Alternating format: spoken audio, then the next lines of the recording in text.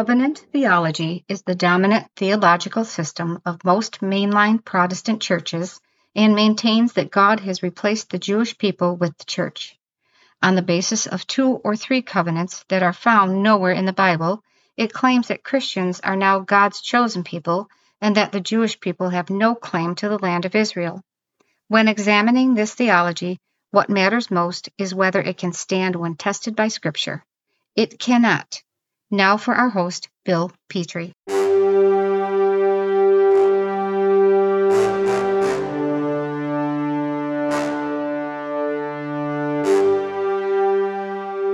going to ask you to do something different today. I'm going to ask you to actually take notes.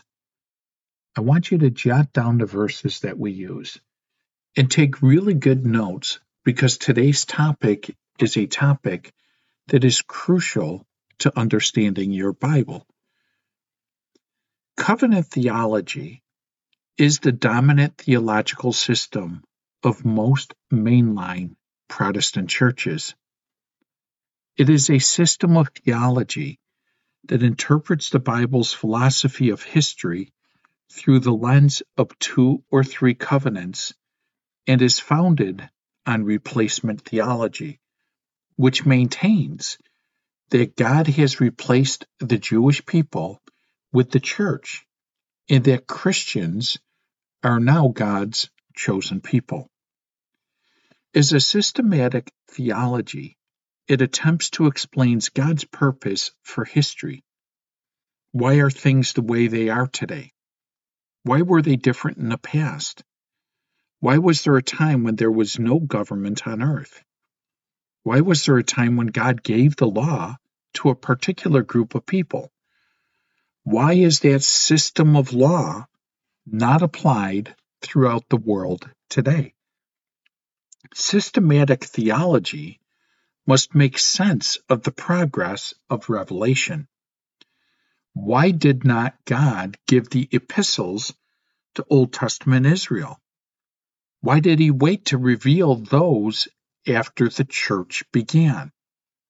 Theology must provide a unifying principle that connects these historical differences with the progress of revelation, thus providing answers for the past, present, and future. Most important, a valid philosophy of history will answer these questions. Where did we come from? Why are we here? And where are we going? Let's talk about the facts. Covenant theology's basic premise is that in eons past, God determined to govern all of history on the basis of 3 covenants. Although, to be fair, some covenant theologians will combine 2 of the covenants into 1. These are the covenants of works, redemption, and grace. The covenants of works. According to the covenant theologians, the covenant of works was established between the creation and the fall of man. Covenants are formal, legally binding agreements in which both parties have obligations. The covenant of works supposedly was established between God and Adam, in which Adam is God's representative head of the human race and acts for all his descendants. Covenant theologians argue that Adam's obligation was perfect obedience to God. God's obligation was to provide Aeonian life in exchange for perfect obedience. Adam's penalty for failing to keep his part of the covenant was death to both Adam and his descendants. Where do we find this covenant in the Bible? The simple answer is we do not. It is not in the Bible. Covenant theologians infer these covenants based on certain scriptures, including the threat of death for eating of the tree of knowledge in Genesis chapter 2. There must be a covenant, they say, because God provided a warning and a penalty. And I am not joking. That is the logic that they use. The covenant of redemption.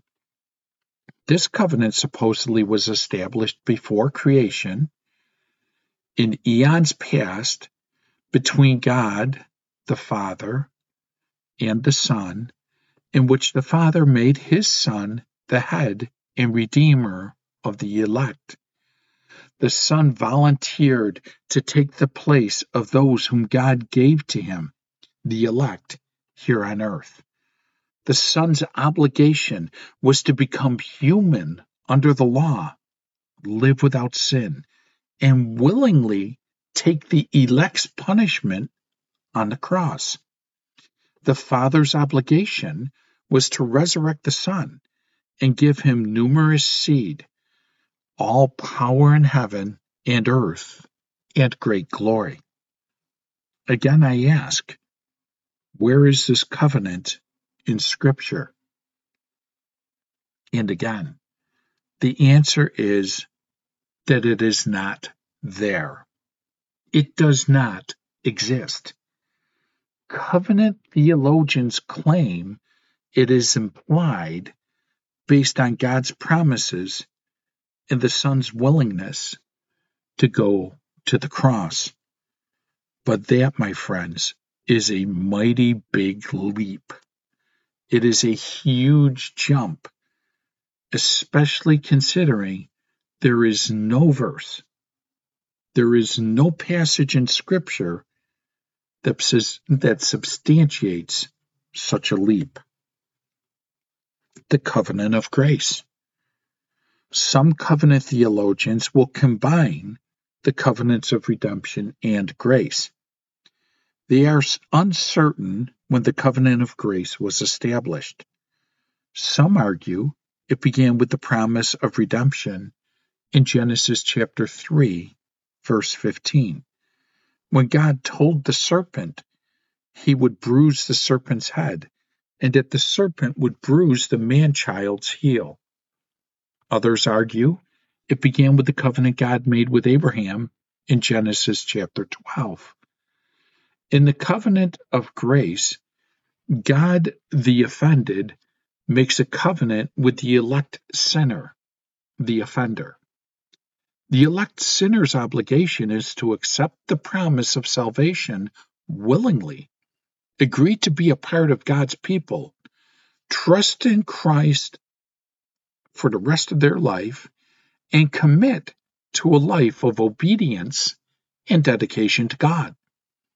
God's obligation, then, is to provide salvation through faith in Christ and Aeonian life to all who believe. Again, there is no reference to this covenant in the Bible. Covenant theologians argue that it is implied in the I will be your God passages throughout the Old and New Testaments. These three covenants constitute what is known as covenant theology. They define history's ultimate purpose as glorifying God through the redemption of elect man. The shortcoming of this philosophy is that it presents a human-centered view of history. The glory of God is summed up only through the redemption of man. The covenant of grace becomes the unifying principle for history, in which history is understood in terms of God's redemption of man. If you want to understand what happened in the past, you turn to the covenant of grace. If you want to understand what is happening now or in the future, look at the covenants of grace and redemption. Dare I say that there are numerous flaws with such a theology as this: when everything is implied, there can't help but be flaws.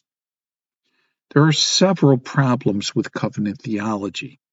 First, its goal for history is flawed because it only explains God's purpose for elect man. It does not begin to touch on all the other programs God has carried out and is carrying out in history. For example, if God is the one true and sovereign God of this universe, He will restore the universe to its pre-fall condition, according to Matthew chapter 19 and verse 28 and Acts chapter 3, verses 18 through 21. Covenant theology provides no explanation for this aspect of history, nor does it provide reasons for God's dethroning of Satan as ruler of the earth, as Paul writes in Romans chapter 16, verse 20, or for re-establishing God's theocratic kingdom on earth, according to Revelation chapters 19 and 20. Second, it is a human-centered theological system with an inherent weakness for humanism. Who is the God of humanism? It is man, in the belief that ultimately all answers lie in man. A theological system that believes the glory of God is centered in what God is doing with man ultimately is forced to focus on man. Add to that fact a hermeneutic that spiritualizes the words of Scripture, reinterpreting the literal into something figurative, and you have created a platform for humanism. History bears out that liberal modernist movements have flourished in mainline Protestant covenant churches, and that is because they are focused on humanism. A further problem is that the unifying principle of covenant theology is too narrow. It deals solely with man's redemption. It does not include God's plan for the redemption of all creation, nor does it provide enough answers for what God is doing here on earth right now. Furthermore, it diminishes the true covenants recorded in Scripture: the Abrahamic, the Mosaic, the Davidic, and the New Covenants, to mention 4. Another covenant of theology's serious flaws is that it denies the distinction between Israel and the church. It redefines the church as all covenant people throughout history. Therefore, the church begins with Abraham in Genesis 12, rather than in Acts chapter 9 with the salvation of the Apostle Paul. And Old Testament Israel no longer refers to the physical descendants of Abraham, Isaac, and Jacob. Old Testament Israel gets redefined as the covenant people.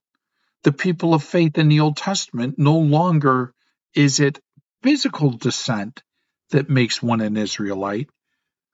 It is faith in God.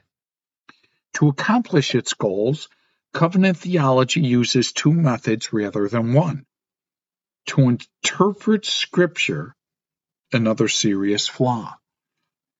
Covenant theologians use the historical, grammatical, literal method of interpretation for most of Scripture, including all prophecy that has already been fulfilled. However, when it comes to unfulfilled prophecy, they turn to a different model, an allegorical, spiritual one that enables them to redefine Israel and make it into the church rather than the Jewish people. They also changed the millennial kingdom from a literal, future 1,000-year period into the current church age. This belief is referred to as amillennialism or postmillennialism. Because it is built on replacement theology, to remove replacement theology from covenant theology would collapse the entire system. It would force covenant theologians to accept that God has two distinct programs, one for Israel and one for the church. Covenant theologians would have to define the church as beginning at a different point in time than it actually did. And we know that the church begins with the Apostle Paul, and that church is really a separate and distinct entity from Israel. And I'll have more to say about this a little bit later. They would also have to accept a literal future time frame for Daniel's 70th week and the millennium. To accept this would actually turn them into a Bible believer and thus turn them into dispensationalists. Covenant theology is the dominant theological system of the overwhelming majority of Protestant churches and maintains that God has replaced the Jewish people with the church. This is based on 2 or 3 covenants, as I have mentioned, that are nowhere found in the Bible. It claims that Christians are now God's chosen people and that the Jewish people have no claim to the land of Israel. When examining this theology, what matters most is whether it can stand when tested by Scripture. It cannot. What God's Word actually says.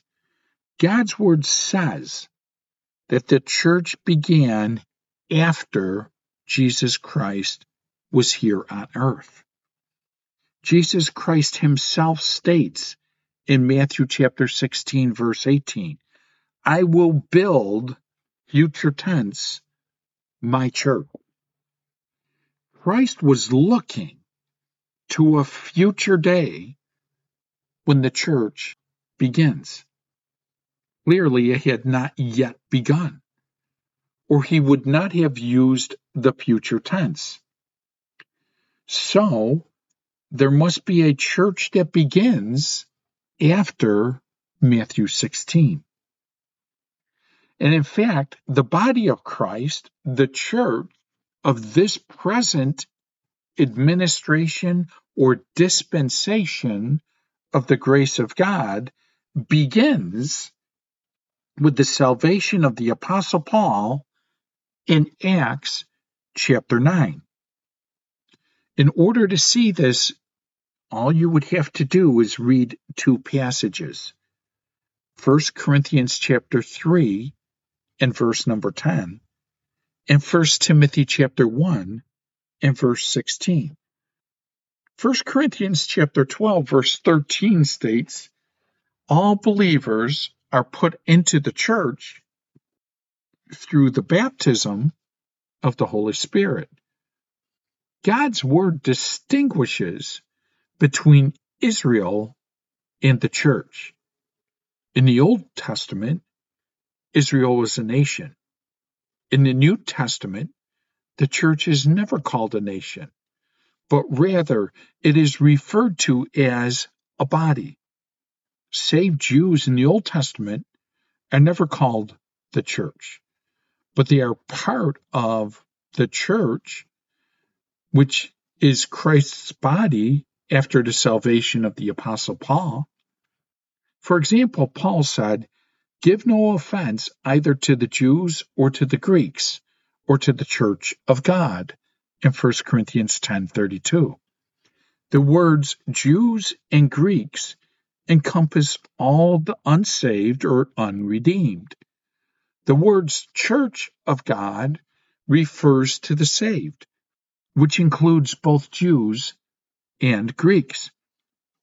God's word says there will be 7 years of tribulation following a time frame of intense persecution.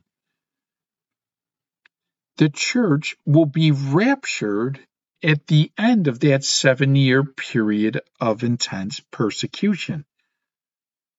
Covenant theology claims there is no need for the tribulational period and no need to restore the nation of Israel and bring it to repentance because God is finished with Israel. According to covenant theology, there also is no reason for God to judge the Gentile nations for their treatment and rejection in idol worship. Scripture begs to differ. Paul taught that the church will be caught up before the wrath of the day of the Lord in 1 Thessalonians chapter 4, verses 16 and 17. In 1 Thessalonians chapter 1, verse 10, Paul spoke of our waiting for God to send his Son from heaven, even Jesus, who delivers us from the wrath to come. 1 Thessalonians chapter 5, verse 9 says, "For God did not appoint us to wrath." The tribulation, the 70th week of Daniel, is a literal 7-year period of time according to Daniel's prophecy in Daniel chapter 9. The Antichrist will usher in that period by entering a covenant with Israel. Divine judgment will flood the earth. Revelation chapter 6 through chapter 18 explains God's twofold purpose: to punish the Israelites' idolatry and to bring Israel to reconciling faith in the Messiah. The prophet Jeremiah referred to the Great Tribulation as the time of Jacob's trouble in Jeremiah 30, verse 7. He said, "Jewish men will hold their loins like women in labor because of the great trouble on earth." Christ referred to the time as Great Tribulation, the greatest trouble the earth had ever seen, in Matthew chapter 24, verse 21. Unless God stopped it, he said no one would survive. It will culminate at the Battle of Armageddon, according to Joel chapter 3, verses 9 through 17, and Revelation chapter 16, verses 14 through 16, in which Satan will bring the armies of the world against Israel to destroy the Jewish nation.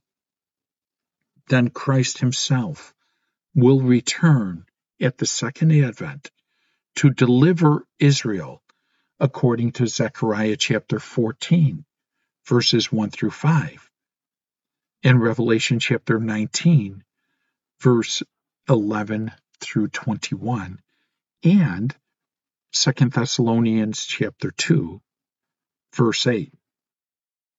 God's word promises that the seed of David will rule from a literal throne for 1,000 years. Covenant theology, of course, sees no reason for any of this. Covenant theologians have developed two views that spiritualize and allegorize the texts. The first is amillennialism. Augustine developed it about 400 years after the church began. It maintains the church age merely continues until Christ returns to judge all men and then take believers to their eternal future. The second view is postmillennialism. It takes what it considers to be a more positive outlook. The church will continue until the entire world becomes Christian, thereby opening the door for Christ to return, to take all believers to the new heavens and new earth. Both these views are contrary to the explicit Word of God. 6 times in the first 7 verses of Revelation chapter 20, there are references to the 1,000-year reign of Christ here on earth. God promises to establish his kingdom on earth with the Messiah sitting on the throne to rule over Israel. Just read Isaiah 9, verses 6 and 7, Isaiah chapter 11, verses 1 and 2, Luke chapter 1, verses 31 through 33. He will rule over the nations, Psalm 72, 8 through 11, Daniel 7, verses 13 and 14, and Zechariah 14, 9. The Bible says that Messiah will govern as God's king, God's representative, to do God's will, according to Psalm 7, verses 2 through 8, Zechariah chapter 14, verse 9, and Revelation chapter 11, verse 15. Since the time Adam fell in sin, there was no qualified human representative to administer his rule until Jesus himself came.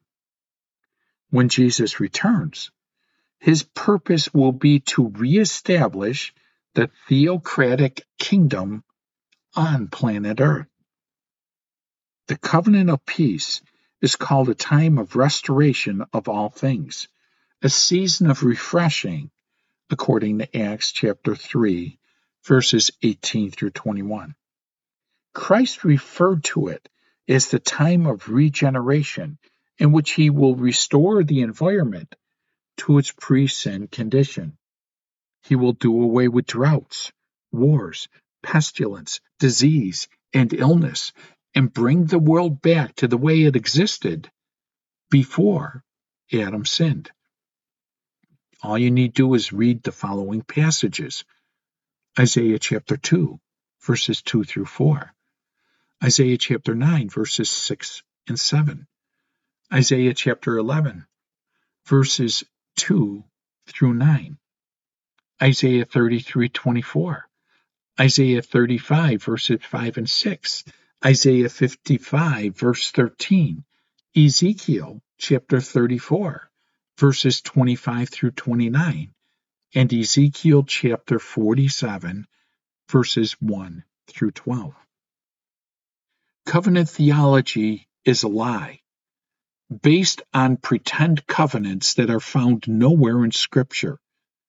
However, the Bible does have covenants that are clearly defined. They include the Abrahamic covenant, the Mosaic covenant, the Davidic covenant, and the New Covenant. We do not have to say that God implied these covenants. They are all recorded in Scripture. They are clearly defined in Scripture. They were initiated by God. They were given to the Jewish people and to the Jewish people alone. And they see their ultimate fulfillment through Israel. They also are unbreakable because their fulfillment is not based on Israel's obedience, but on God's faithfulness. And they are Aeonian covenants. Genesis chapter 17, verses 7 and 8, and Psalm 105, verses 8 through 11, are 2 such passages that show this truth. These covenants guarantee that Israel will be restored to the promised land as a nation and its place of blessing. Someday, all of Israel will be regenerated. The Messiah will return to establish God's millennial kingdom on earth and will rule from his throne in Jerusalem at some point in the future. And Israel will be the most blessed nation on the planet at some point in the future. Isaiah chapter 2, verses 1 through 4. Isaiah chapter 60, verses 1 through 3. Isaiah 61, verses 4 through 9. Zephaniah chapter 3, verse 20. And Zechariah chapter 8, verse 23 all speak of the reality of Israel being restored and in the land and receiving these blessings. All this will happen because God clearly says so in his word, and his word will endure throughout the eons. If replacement theology is true, then certainly God has an opinion about it, one he states clearly and teaches visibly in Scripture. Conversely, if it is not plainly taught, then replacement theology is fictitious in the creation of men. Replacement theology maintains that because the Jewish people rejected Jesus Christ, God has replaced or superseded ethnic Israel with the church and punished them by rescinding all of the covenant promises he gave them. It claims 1. The church began with Abraham in Genesis 12. 2. The church is merely a continuation of Old Testament Israel. 3. The church is true or spiritual Israel. And 4. True Israel in the Old Testament was comprised of Abraham's spiritual seed, not physical descendants. Replacement theologians also claim we must first understand the New Testament before we can understand the Old. The New Testament, they say, teaches us how to interpret the Old Testament. This method enables them to redefine Israel to mean Abraham's spiritual descendants only. However, interpreting Scripture this way ignores the progress of God's revelation and implies that people who had only Old Testament revelation could not have understood it. In other words, it rejects the idea of progressive revelation. Replacement theology also conveniently manages to uncouple God's covenant promises from his covenant curses. The church somehow inherits all the promises to Israel, but the Jewish people, or ethnic Israel, keep all of the covenant curses. This uncoupling is quite a miraculous feat. Since the replacement church sees itself as a continuation of Old Testament Israel, it applies portions of Old Testament law to itself while ignoring important teachings from the pen of the Apostle Paul about the relationship of the church to the law. Finally, replacement theology teaches there is no future for a national Israel. God has thoroughly rejected Israel and no longer has a place for it in his plan for the ages, apart from the salvation of individual Jewish people. They are no longer his chosen people. There is no future 70-week prophecy. There is no literal millennial kingdom of God on earth. Replacement theology is the historical position of the Roman Catholic and Orthodox churches, and the common position of the Reformed and the overwhelming majority of Covenant Theology churches. Unfortunately, it has fueled anti-Semitism for 1800 years, and we see the results of anti-Semitism on college campuses today. It has been said that more anti-Semitic acts have been committed in the name of the church than by all other groups combined. And this is because, again, the church views Israel as something that is not important. Since Israel did not reject Christ until the Gospels, we would expect replacement theology to be taught, at least in part of the New Testament. Using a literal, historical, grammatical method of interpretation, we would expect to find clear, concise statements that God has rejected Israel, definitive passages that teach that the church has replaced Israel, God's declaration that he has excluded Israel from the Old Testament covenants. But we would also expect to find a total lack of New Testament verses that speak of national Israel's future in God's plan. Speaking to a Jewish audience, Jesus said in Matthew chapter 21, verse 43, "Therefore I say to you, the kingdom of God will be taken from you and given to a nation bearing the fruits of it." Replacement theologians say this passage teaches that Jesus said, 1, God has permanently rejected national Israel, and 2, the nation to whom the kingdom of God will be given is the church. On the surface, this explanation seems somewhat reasonable. However, close scrutiny shows otherwise. Throughout the first part of his ministry on earth, Jesus preached, "Repent, for the kingdom of heaven is at hand." He offered the restored kingdom of God to Israel if the people repented of their sins and accepted him as their Savior and Lord, but they would not. Later, Jesus lamented over Jerusalem, "Who kills the prophets and stones those who are sent to her? You shall see me no more till you say, 'Blessed is he who comes in the name of the Lord,'" he states in Matthew chapter 23, verses 37 and 39.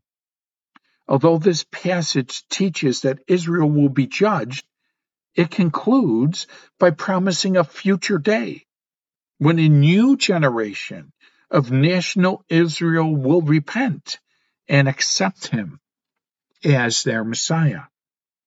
If Matthew 21:43 taught that God had rejected Israel, then Jesus would not have taught later that a future Jewish nation will accept him. Therefore, Matthew 21:43 is not implying that God has permanently rejected Israel as his people. Instead, it is implying that God is forming a new nation of Israel amongst the believing Israelites and casting out the unbelieving Israelites. It is still a Jewish nation comprised of Jewish people. Nowhere does Scripture define the church as a nation. It teaches that the church is composed of people from many nations. Christ's use of the word nation in Matthew 21:43 refers to the future generation of Jewish people who will accept him, and in fact are referred to as Jesus' little flock. Christ chose the word nation rather than generation because he knew the Jewish people would soon be scattered. And he wanted to note a future day when Israel would again be a nation, when they would accept him as a Messiah, and he would usher in a restored kingdom of God to them. Far from teaching replacement theology, Jesus emphasized that because the Jewish generation alive during his first coming refused his offer of the restored kingdom, God would take the kingdom from them and give it to the believing remnant within the nation, and he would form his nation with that believing remnant. One of the most often quoted passages in defense of replacement theology is Galatians chapter 6, verse 16. And as many as walk according to this rule, peace and mercy be upon them and upon the Israel of God. Replacement theologians say Israel of God refers to the church. Their argument revolves around the Greek word kai that precedes the words upon the Israel of God. Kai is most often translated as the word and, but they say kai is an explicative case. What follows explains what came before, and therefore should be translated even. This change makes Israel of God refer to as many as walk according to this rule, meaning Christians. They also say Paul taught in Galatians the unity of all ethnic believer groups. Therefore, the words Israel of God refer to all believers, that is, the church. However, the explicative case of kai is extremely uncommon usage and is not supported by context or grammar. The more commonly used and to connect the words Israel of God with the first half of the verse is grammatically correct, and it makes perfect sense. In Galatians, Paul defended salvation by grace through faith alone. He spoke against the Judaizers who taught circumcision was required for salvation. They added works, for instance, circumcision, to faith. When Paul said, as many as walk according to this rule, he spoke of those who walked by faith alone in Christ alone. His use of Israel of God contrasts the Jewish people who believed in Christ alone with the Judaizers who taught one must have faith plus works to be saved. We have to understand that the Apostle Paul, literally speaking to the church of this present dispensation during the Acts period, when there is a transition away from the nation of Israel to the body of Christ. God is interrupting his plan with Israel. He hasn't ended it. He hasn't ceased it. He's interrupted it and will resume dealing with it at some point in the future. In all other Pauline passages, the word Israel refers to national or ethnic Israel. It is highly unlikely he would use Israel here to refer to the body of all believers and use it in a different sense than he has in every other usage that he used.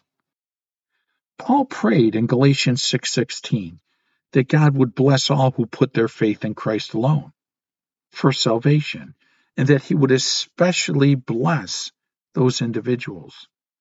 He also asked that the Jewish believers who were distinct from the Judaizers would also be blessed. This verse does not say the church has replaced Israel.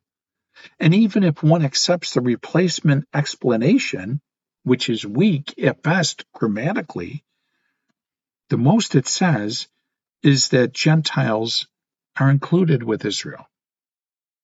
Replacement theologians also try to use Galatians 3:7 and Galatians 3:29 to bolster their position. Therefore know that only those who are of faith are sons of Abraham in verse 7.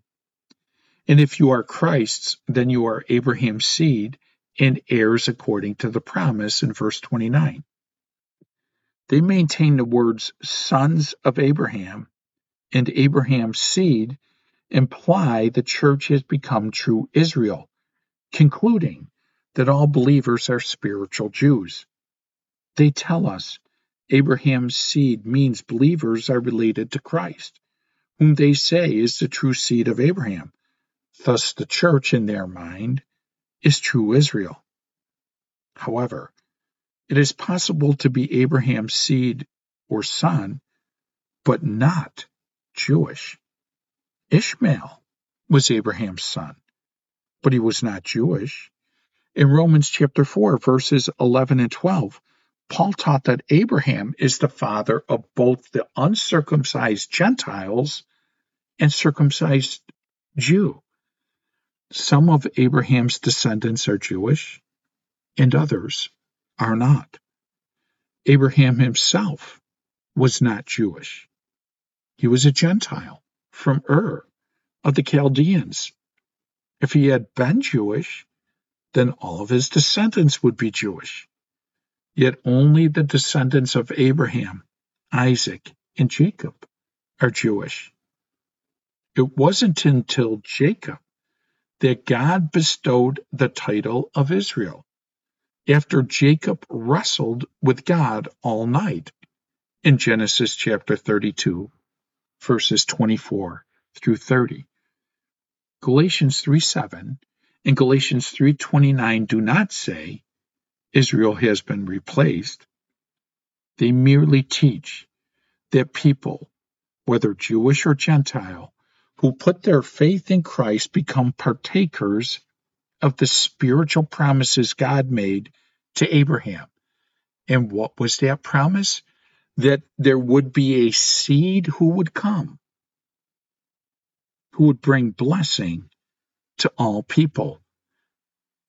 And that seed is identified for us in Galatians 3:16 as Jesus Christ. Did Jesus Christ bring blessing to all people of the earth? And the answer is yes. In fact, Romans chapters 9, 10, and 11 tell us that God will at one time again deal with Israel. Does he not say that all Israel will be saved? He's speaking of a nation, folks, because he's contrasting it to the time of the Gentiles. Covenant theology is a lie. It is a theology that was developed by Satan to take away the literalness of the Word of God and to cast doubt on what God said. Do not believe it. Do not buy it. God says what he means, and God is faithful to what he promises. Good day, and God bless.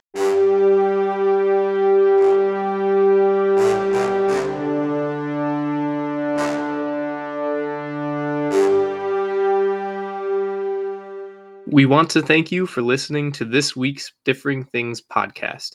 If you would like to get more information about the Bible, please check out our website, www.beacon-ministries.org.